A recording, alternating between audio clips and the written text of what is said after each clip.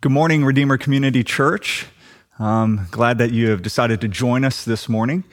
Before we get started, I have just a few announcements. First is this. I know that things are going pretty crazy right now. And so I just want to say, if you are in a place where you need help, please reach out to the church. You can email us, call us, reach out to the church. And if there's any way that we can help you out, we would gladly do so. And we have been keeping a list of the people who need help, and we've been trying to actively take care of all those people. So please reach out. Second is this. Many of you are going to be getting a stimulus check that will be coming in soon.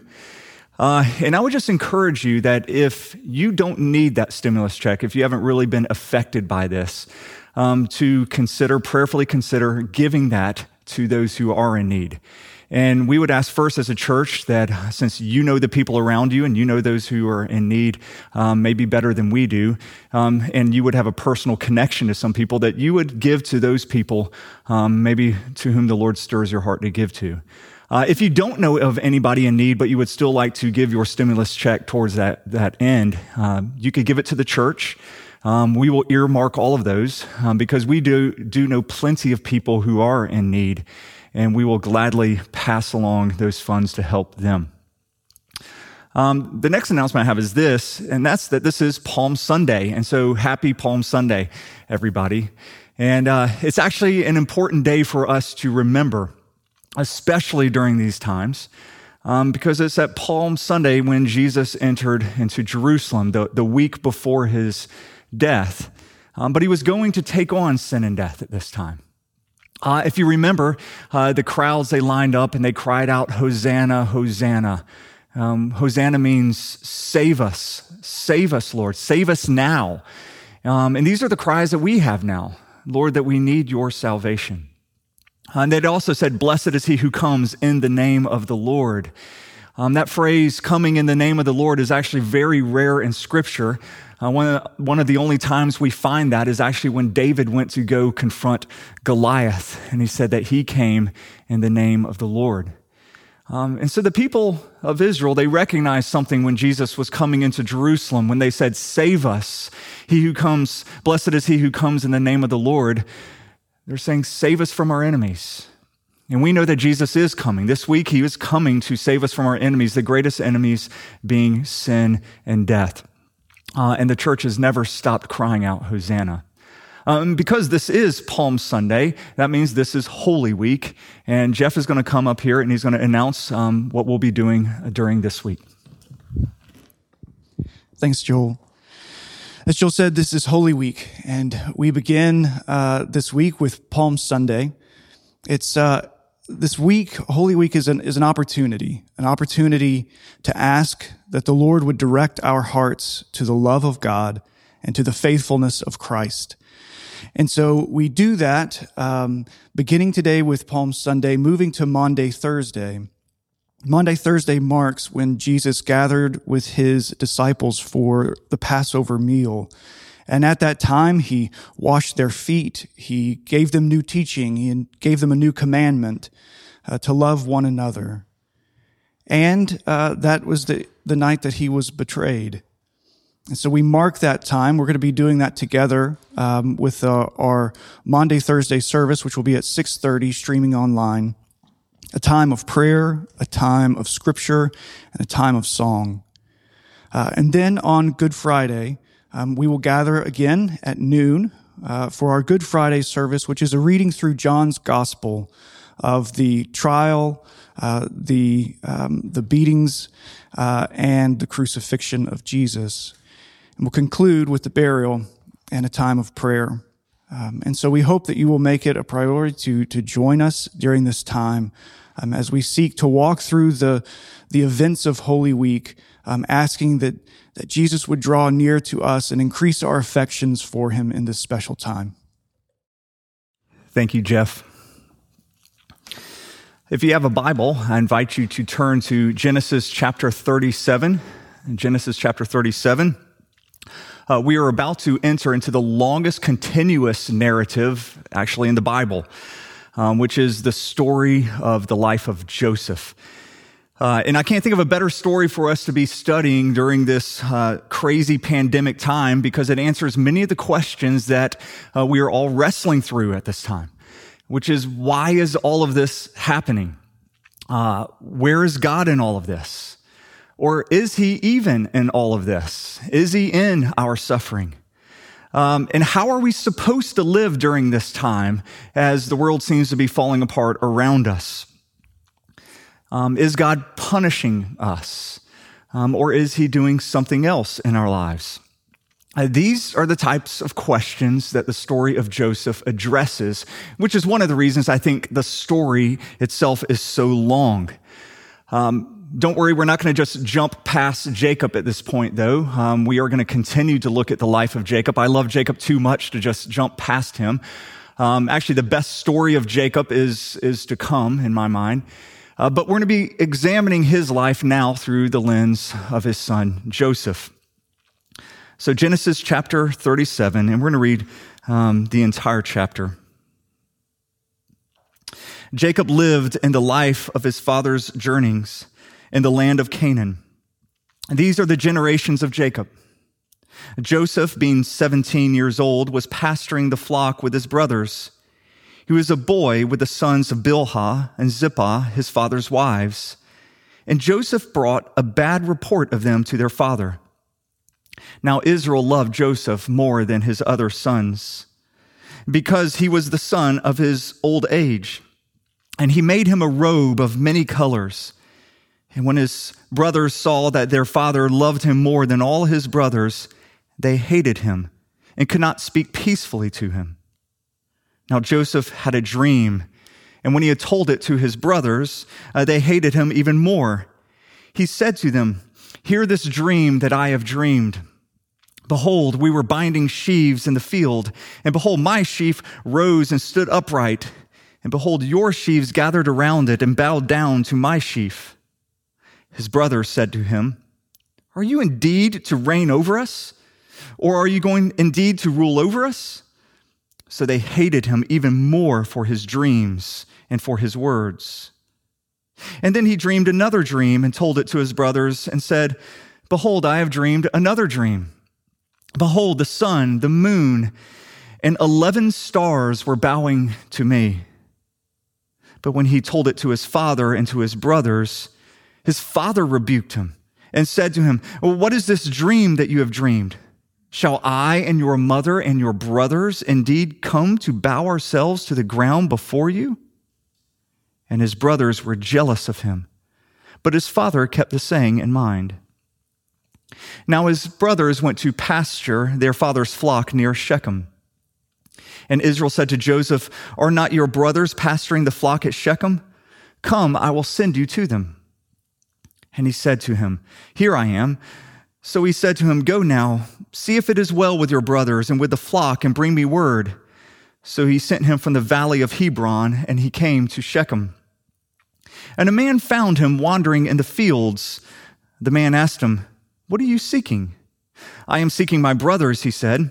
"Tell me, please, where they are pasturing the flock." And the man said, "Well, they've gone away, for I heard them say, 'Let us go to Dothan.'" So Joseph went after his brothers, and he found them at Dothan. And they saw him from afar, and before he came near to them, they conspired against him to kill him. They said to one another, "Here comes this dreamer. Come now, let us kill him and throw him into one of the pits. Then we will say that a fierce animal has devoured him, and we will see what becomes of his dreams." But when Reuben heard it, he rescued him out of their hands, saying, "Let us not take his life." And Reuben said to them, "Shed no blood. Throw him into this pit here in the wilderness, but do not lay a hand on him, that he might rescue him out of their hand to restore him to his father." So when Joseph came to his brothers, they stripped him of the robe of many colors that he wore, and they took him and threw him into a pit. The pit was empty, and there was no water in it. Then they sat down to eat. And looking up, they saw a caravan of Ishmaelites coming from Gilead. with their camels bearing gum, balm, and myrrh on their way to carry it down to Egypt. Then Judah said to his brothers, "What profit is it if we kill our brothers and conceal his blood? Come, let us sell him to the Ishmaelites, and let not our hand be upon him, for he is our brother, our own flesh." And his brothers listened to him. Then Midianite traders passed by, and they drew Joseph up and lifted him up out of the pit and sold him to the Ishmaelites for 20 shekels of silver. And they took Joseph to Egypt. When Reuben returned to the pit and saw that Joseph was not in the pit, he tore his clothes and he returned to his brothers and said, "The boy is gone. Where shall I go?" Then they took Joseph's robe and slaughtered a goat and dipped the robe in blood. And they sent the robe of many colors and brought it to their father and said, "This we have found. Please identify whether it is your son's robe or not." And he identified it and said, "It is my son's robe. A fierce animal has devoured him. Joseph is without a doubt torn to pieces." Then Jacob tore his garments and put sackcloth on his loins and mourned for his sons many days. And all his sons and his daughters rose up to comfort him, but he refused to be comforted and said, "No, I shall go down to Sheol to my son, mourning." Thus his father wept for him.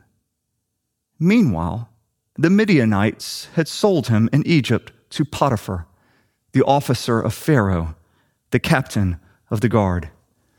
This is the word of the Lord. Thanks be to God. Pray with me, church. Our Father, we ask that you would, through your Spirit, bless the very reading of your word, that even now it would begin to penetrate our hearts and our minds, doing its work. I pray that my words would fall to the ground and blow away and not be remembered anymore. But Lord, may your words remain, and may they change us. We pray this in the strong name of Jesus. Amen. So I bought a new grill a few weeks ago. For the last 20 or so years, I've always bought disposable grills. You know, a grill that would last 2, maybe 3 years tops before it would completely rust out. But this time I spent a little bit more money and I bought the cheapest Weber that I could find. And so I bought this Weber. I love it. I even gave this grill a name. I named her Rachel. She is Rachel, and yes, she's a she. She's a Rachel because she is beautiful in form and appearance. I had just finished preaching about Rachel and Leah at the time, and I remember saying that we could sum up the entirety of our lives with this saying: we went to bed with Rachel, and we woke up with Leah. And yes, that's a summary of our lives. We always think we're going to bed with Rachel, but we always wake up with Leah. I remember saying that, but this time it's different. This time it's different. I'm certain that it's going to be Rachel when I wake up in the morning, and that my grill Rachel is going to fulfill all of my dreams. I'm going to grill the most delicious meat. Rachel is going to be everything that I wanted. My wife, she just kind of rolls her eyes at me when I've named her Rachel. And I've said, you know, it's different this time. Because in the past, I only bought Leah's. This time, I bought a Rachel. And so I'm going to wake up with a Rachel. It's going to be different this time. And that's how we always think of this. We always try to convince ourselves that this time, things are going to be different. It's actually the definition of insanity to do the same thing over and over, expecting a different result each time. But we say things like, I'm older, I'm wiser now, I've learned my lesson, now I really know what I want. This time it will be different. Over the last 5 weeks, we have seen Jacob, and we have seen him try to fill that emptiness in his heart repeatedly by going to other people. Thinking other people or other things could finally fill that void that is in his heart. And here in this story, he does the same thing again. But once again, he expects, I guess, a different result. Now he's trying to fill this void in his heart with Joseph. He just showers affection on Joseph at the expense of all of his other sons. Now, I recently read a study that said that the firstborn child receives 3,000 more quality one-on-one parent hours than the second-born child. 3,000 more quality one-on-one hours. So sorry, Natalie, who is my second-born, about that. I think that that's probably not saying enough, because once you have more children, it's hard to get any quality one-on-one time with your kids. So the number seems low to me. But Jacob here, he's bucking this trend because he's doing the opposite. He's showering all of his affection, all of his one-on-one time. He is showering on one person, Joseph, child number 11. Joseph was the first child of his beloved Rachel. And so this is the one whom had his affection in his heart. And by spending all of his time and his devotion being poured out on this one child, he's poisoning the well. He's poisoning the rest of the family. And he's creating an environment of bitterness, jealousy, anger, hostility, arrogance, deceitfulness.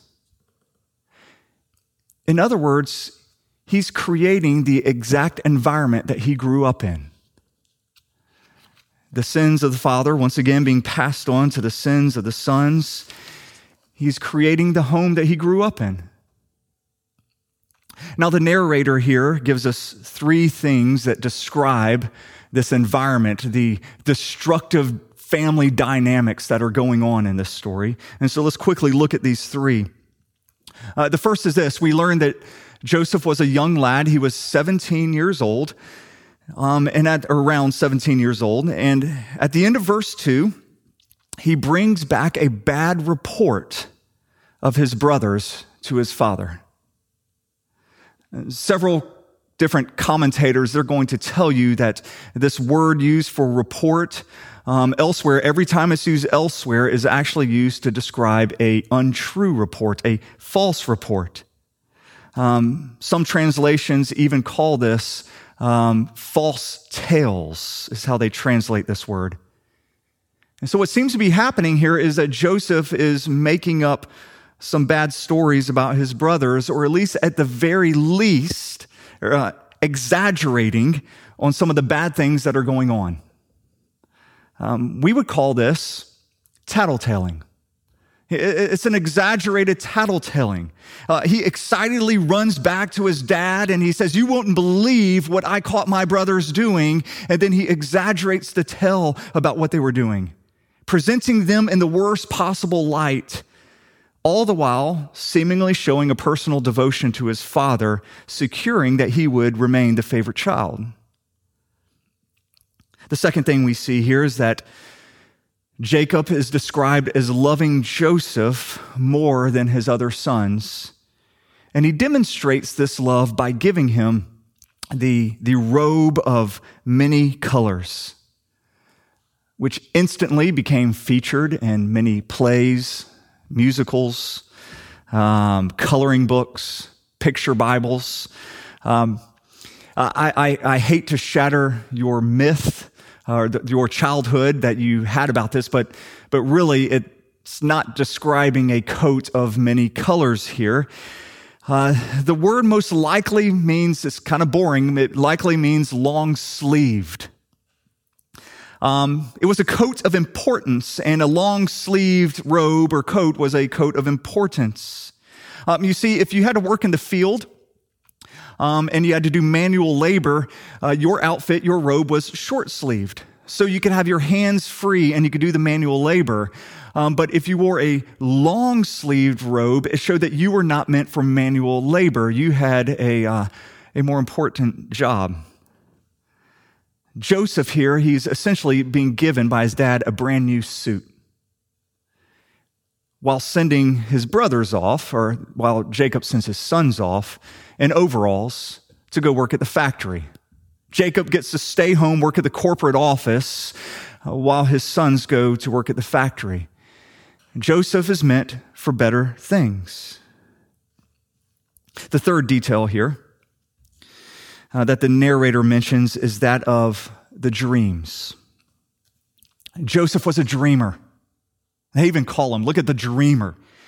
He has a dream about his brothers and how they have sheaves of grain bowing down to his sheaves of grain. It's not the most exciting dream. It's also not one that's hard to interpret. What is hard about this dream is it's hard to believe that Joseph thought it was a good idea to tell his brothers. He eagerly tells his brothers about this dream. And it went over like you and I thought it would go over. They respond by hating him. You're actually going to see the word hate here start occurring more and more frequently. Hate is building in this family. Joseph has another dream. This time it's about the stars, their sun and the moon and 11 stars. And he tells his brothers, and because it went so well the first time, he not only told his brothers, but he told his father. And this is how you know that Joseph has gotten really annoying. His dad, the dad who could think Joseph could do no wrong, actually gets so irritated and annoyed at Joseph, he rebukes him. Now, Tim Keller, when he is commenting on this story, he said that this shows at the very least Joseph is a sociopath. At the very least, he's a sociopath, meaning that he is incapable of discerning the feelings of others or how his actions impact the feelings of others. He doesn't have empathy. And at the very worst, it means he is becoming an evil person. If God doesn't intervene, if he doesn't step in and do something, this entire family is going to be lost. And by intervening, I don't mean God just coming and saying you need to stop doing these things, because nobody learns by being told. You have to be shown your faults, painfully shown your thoughts, and the evil that you've kept hidden deep in your heart that you're unaware of. So God is going to begin painfully teaching some lessons. So we're now at the point in the story where you can feel the tension building, and it's about to explode. The brothers go off to Shechem and then to Dothan to pasture their flock. Joseph doesn't go. He started off the story in the fields, but now he doesn't have to go to the fields because he got his suit and he's not meant for manual labor anymore. But then Jacob, at one point, he decides he wants to get a report back from his sons, and so he does send Joseph off to get the report. Verse 18 says that Joseph's brothers saw him from a long way off, which means Joseph is actually wearing his suit. He's actually wearing his fancy new suit on this long journey, and they could spot him a mile away. It's just plain stupid. And it's actually the last straw. That's it. They see him coming, and they know he's coming to get a report, to bring back their father a report. And they remembered what he said the last time and how he tattletold on them the last time he came. And this time, they're not going to let it happen. And so they conspire to kill him. Let me just divert here for just a brief moment and say something about the engine in these brothers that's driving them to these murderous thoughts. That engine is envy or jealousy. We read that the brothers were envious or jealous of Joseph, and that's why they decide to kill him. And although I rarely preach topical sermons in the past, I actually did take time to preach a sermon on envy, because envy is as dangerous as it is joyless. You see, envying is not the same thing as coveting. When one covets, one simply wants what another person has. You want that. And perhaps you want it so badly that there's the temptation to steal it or to do whatever you can to get that one thing. But envy's different. Envy, it doesn't just want what another person has. It wants to destroy that other person's good. It wants to deprive that other person of the blessing they're enjoying. Those who struggle with envy, they're incapable of rejoicing when other people rejoice. It's hard to feel good about another person's blessings. Now, those who struggle with envy can be really good at weeping when other people weep. They're really good at coming alongside other people in their sorrow, but they're incapable of rejoicing or celebrating when good comes to another person. And if you struggle with envy, and that's a hard thing for us to admit, if you struggle with envy, you need to realize that your struggle is really with grace. It's hard for you to accept that we can ever receive any undeserved good. And as a result, envy destroys your ability to believe in the gospel, which is an undeserved good coming to us. Envy is going to rob you of all joy, rob you or poison your ability to love others. How can you love a sinner when you can't rejoice in their undeserved kindness? And so what we see here is the fruit of envy in the lives of Joseph's brothers. They don't want what he has so much as they want to destroy him and to take away the blessings that he has.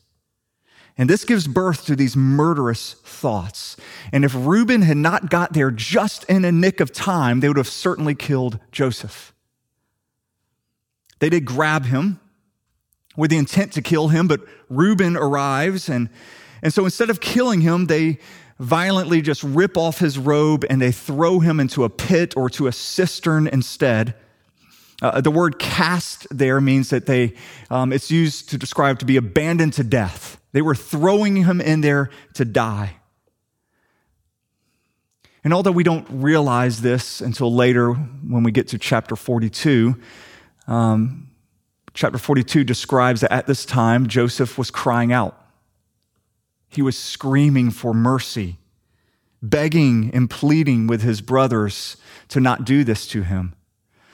But they ignored the cries of their younger brother.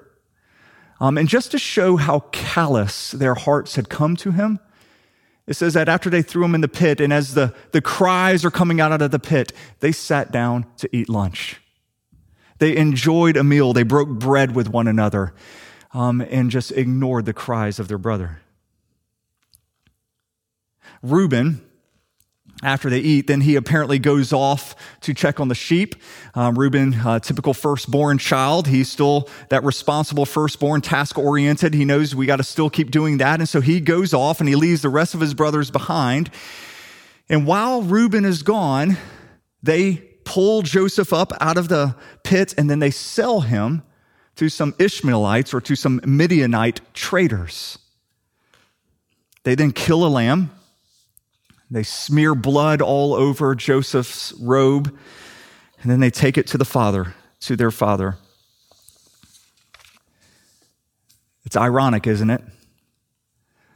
Jacob, he used a lamb, and he used his brother's robe to once deceive his own father.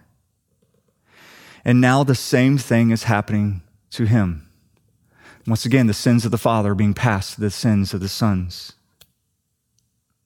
Now, here's the question, and it took a long time for us to get here, but here's the question.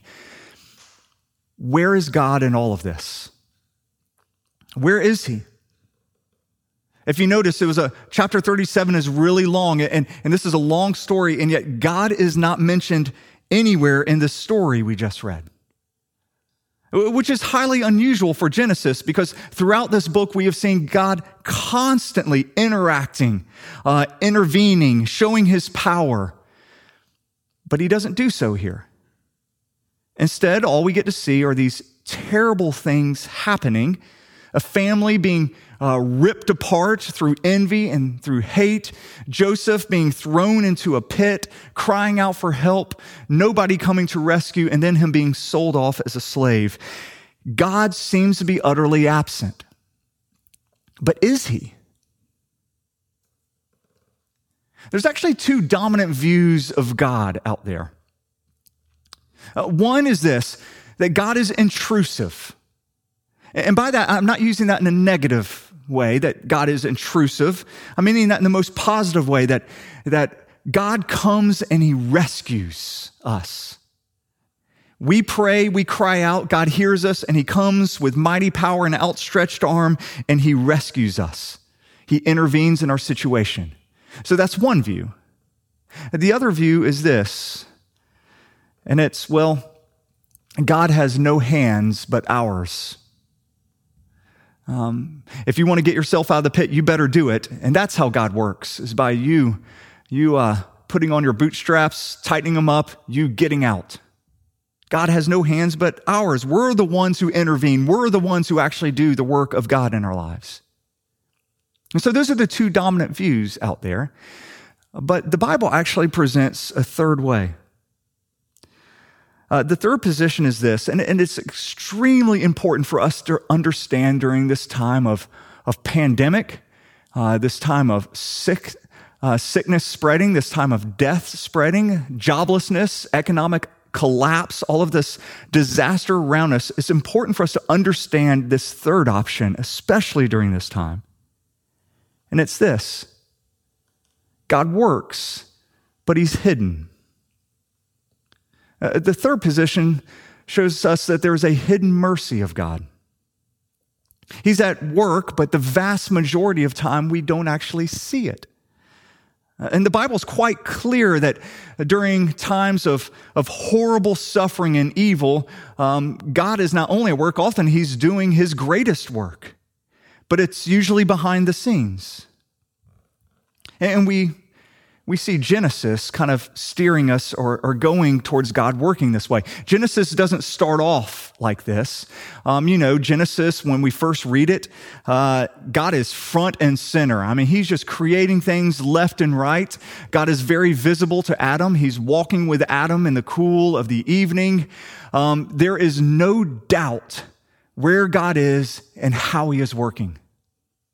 And then Genesis begins to transition to where by the time we get to Abraham, God is working more through dreams, more through some interactions with others. There's an occasional wrestling with a stranger in dark at night. And then we get to Joseph. By this point in Genesis, there are no visitations. There's no dreams about God coming. There's no voice from heaven. What's striking about this story is actually it's so ordinary. The ordinariness of it all. There's no supernatural events. There's nothing that we would call a hyper-spiritual experience happening here or occurrence here. This is why I actually love this story, because this is where most of us live our lives, where it's not so obvious to see God at work. We rarely see in our lives what we would easily be able to identify as this is supernatural. This, without a doubt, is God working in a supernatural way in our lives. We rarely experience that. And so we're kind of like Joseph. We have to look more carefully if we're to find God at work. And so let's look carefully through this text, because he is hidden, but he is there. If you read through the story, you're going to realize so many coincidences happen. So many. Joseph's brothers, they go off about 30 miles to first shepherd their flocks in Shechem. And then they leave to go 15 more miles to a place called Dothan. This is a very remote place. No one really goes there. But it is right in the middle of a trade route, a very important trade route. After they left to go to Dothan is when Joseph goes to Shechem, and he doesn't find them there. But he does find a person who just happened to be near his brothers at just the right time, where he just happened to overhear a conversation saying that they were going to Dothan. And so now Joseph knows to go to Dothan.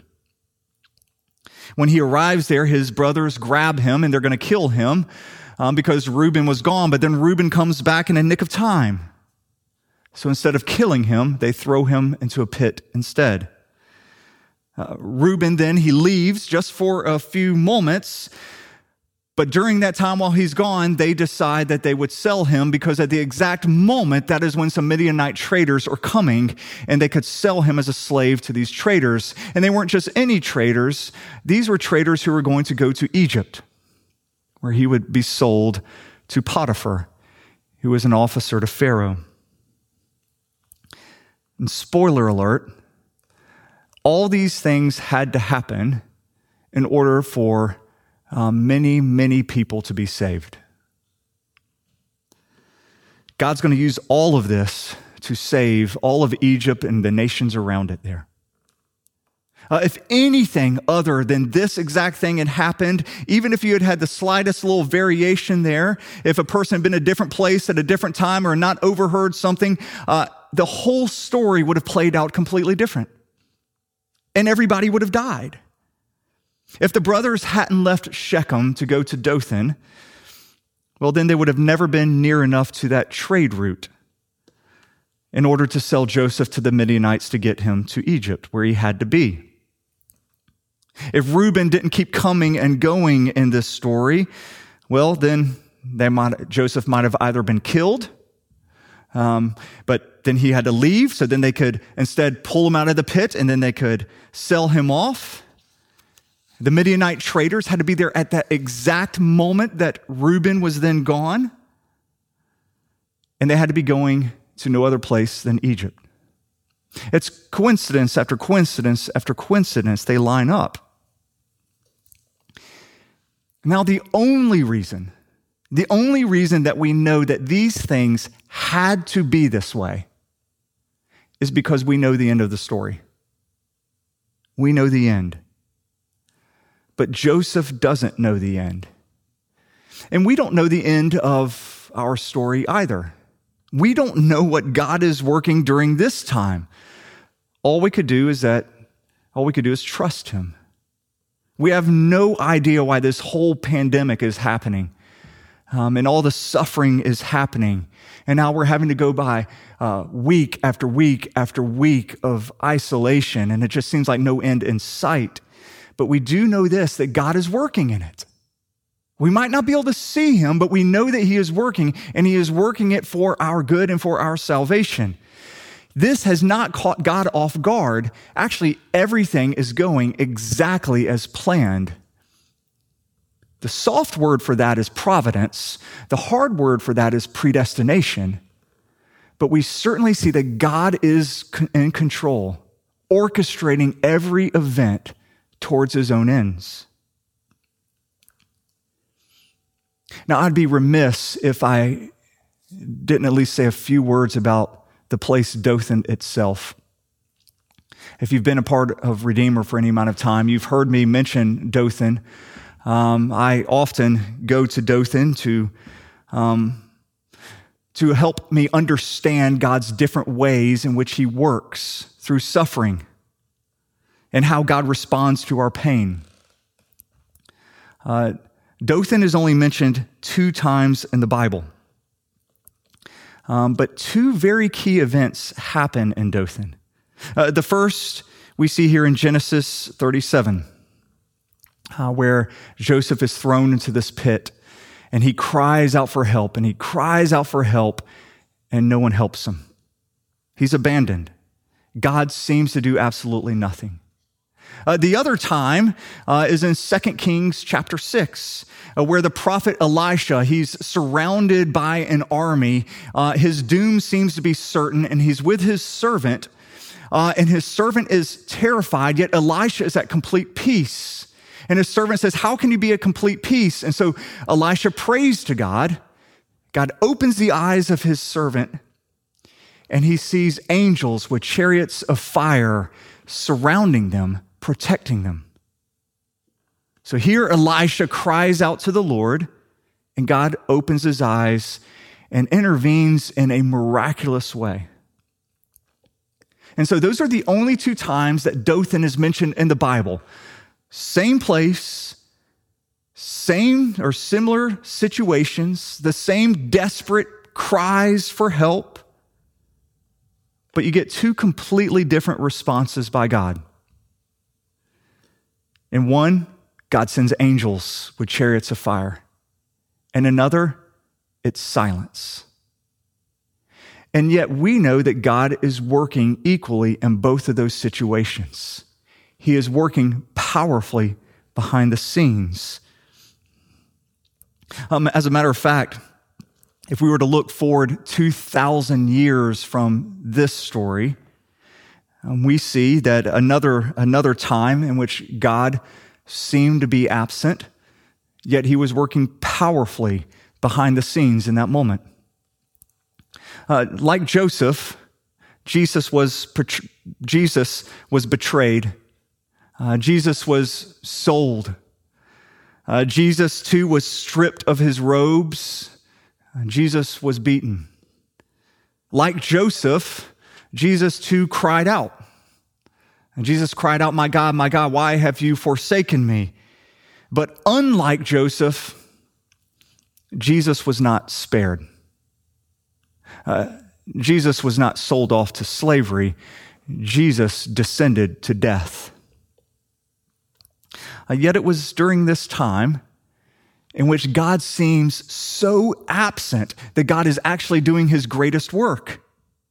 When the day literally became night, when the light became darkness, when things couldn't seem to be any worse, God is actually orchestrating everything for his own end, for his own glory, and for our good. Every spit that went on Jesus' face, every act of betrayal, every blow to his head, every nail that pierced his skin was orchestrated, planned by God. And God was in it all, working through those horrible, evil events, working out our salvation. Satan thought he was destroying Jesus. But Jesus was using all of that suffering, not for his destruction, our destruction, but for the redemption of all things. He was working it all for our salvation. So church, yes, things are pretty terrible right now. And from everything I've read, the next few weeks are likely going to get worse. But in this time, trust that God is working behind the scenes, all for his glory and for your good. Pray with me, church. Jesus, we thank you for everything that you endured on our behalf. We thank you that you are the greater Joseph. You were not just sold as a slave, but you went to death itself. And you defeated death. And we have nothing to fear because of that. You have purchased our salvation and you have given us eternal life. And Lord, in light of all that, I pray that we would trust you during this dark time. Trust that you are at work and that every suffering that comes our way comes because it is necessary. And may we worship you through it all. And we pray this in the strong name of Jesus. Amen.